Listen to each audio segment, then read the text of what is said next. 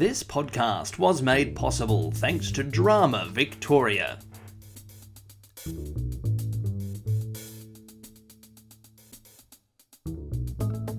Hello, and welcome to The Aside, a podcast for drama teachers and students. I'm Nick Waxman, and today we're responding to a recent email request for tips around transformation of time, place, and character specifically.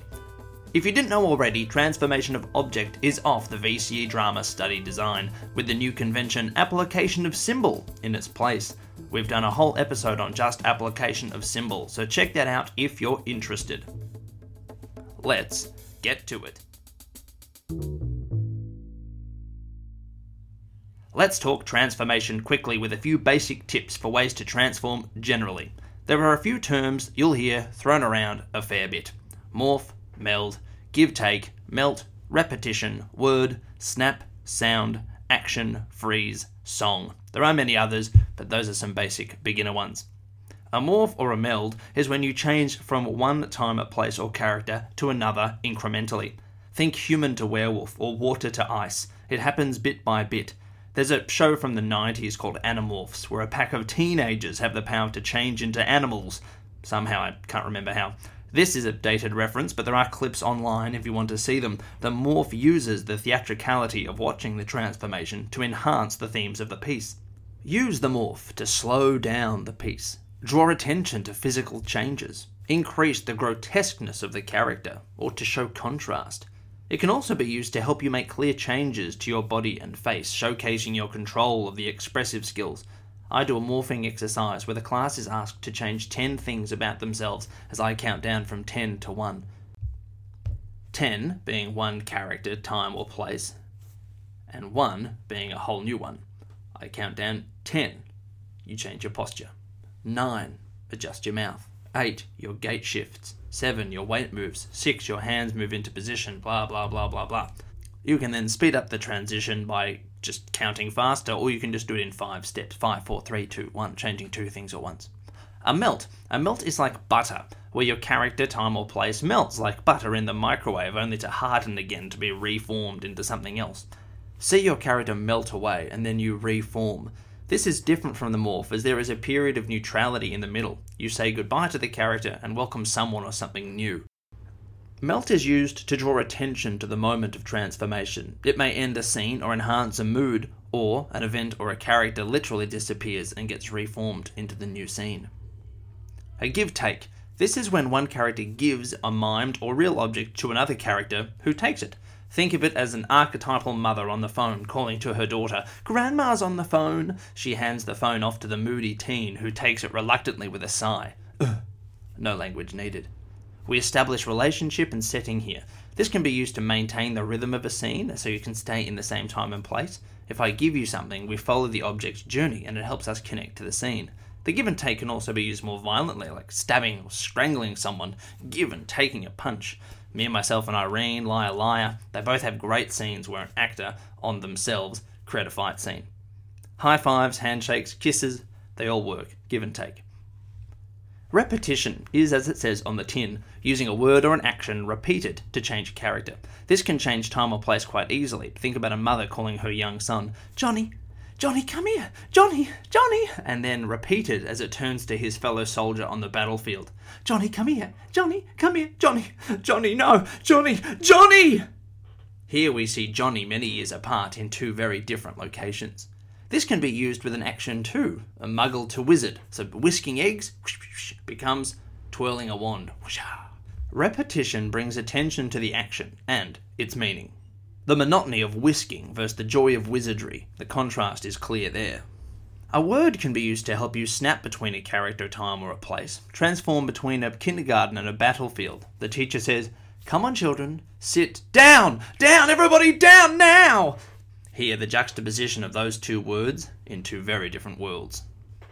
The speed of a transition is used to increase tension, energy, or it may be used to lead to a climax.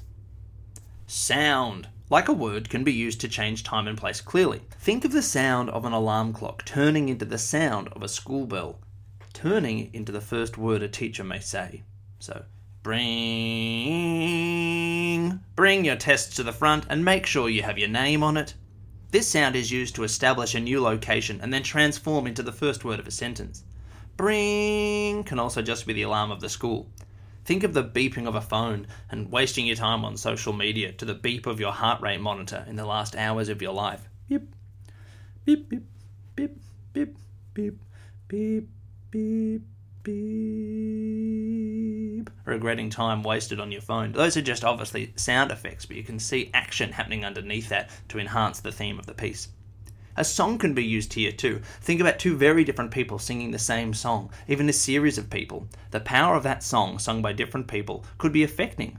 We recently performed the I Am Australian as 5 different types of Australians, the powerful, the powerless, and then all those in between. We often had slaves and people in internment camps singing that song, bullies and those being bullied, and how the same song can be used powerfully by two very different people.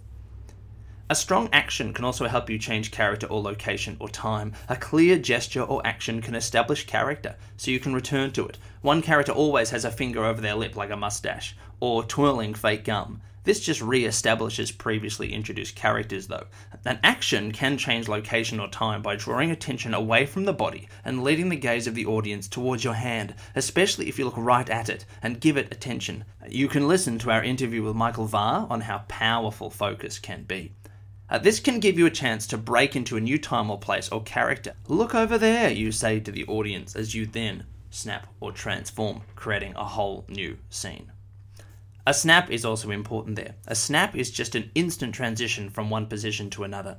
Use it to speedily keep the scene going. Most people probably use the snap most often. Think of it as an image turning instantly to another, like you're changing channels. An action can also establish a time, place, or character. Think a chopping action establishing a boom gate or a wall, or punctuating the end of a scene like a comic book. Freeze is like a tableau. Freeze and give a moment of pause at the end of a scene or before you transform. This also draws attention to your final pose or moment, and this may be important to your scene. So now, the question at hand. Transforming time and place within a scene, or episode, to borrow an epic theatre term. If you think of your solo or ensemble as a series of episodes that support your contention, you may find it easier to transform wildly. A scene in the filmic sense happens in one time and one place, with the odd flashback breaking the established time or place. Although thinking of your scenes being full of flashbacks and flash forwards may help you understand what may be needed, this is also still very naturalistic, and we need to move beyond reality of life as lived. What are you trying to say in your piece? How can you use the symbol of different times and places to enhance your meaning? You can use short vignettes or tableaus to establish the history of a family or a concept. Here you can establish the history of an object or person being discussed. You can be literal, like, I remember the first time I met Sam, I was 5 years old, and then we hear the sound of the chime, and the echo as we go back in time. This, of course, is not necessary and can be limiting if you always do this. You can give simple titles to your vignettes, or of course don't. Let the link be seen through your use of action or gesture. Slavery throughout Australian history, convicts, Queensland sugar slaves, colliers from India and Asia, blackbirding, and now human trafficking. Just showing 5 seconds in the life of these different people can be powerful using a series of pleas or silences or a song. Use these to dispel myths characters announce, or of course to enhance the message.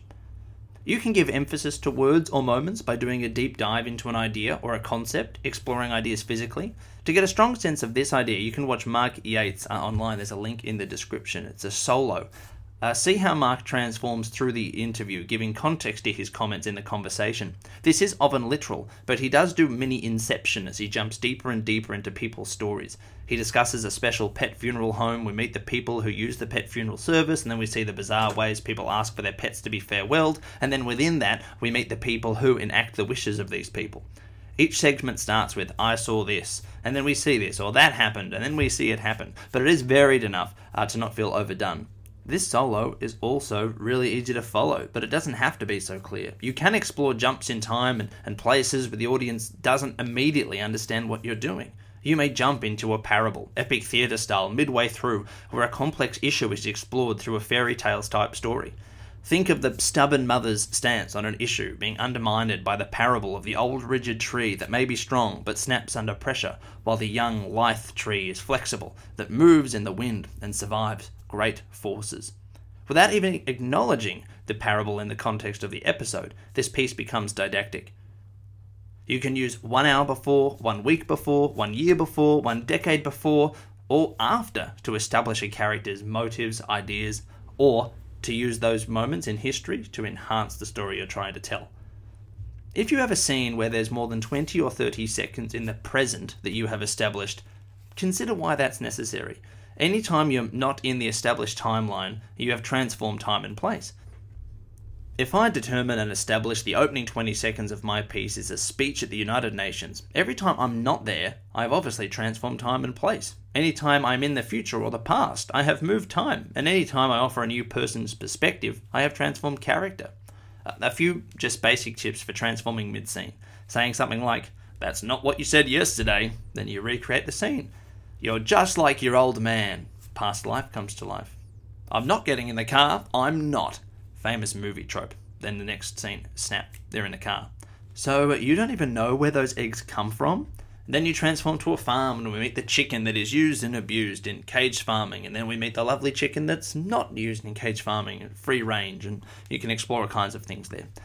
"You've got to stand up for yourself" turns into vignettes of freedom fighters back to your scene.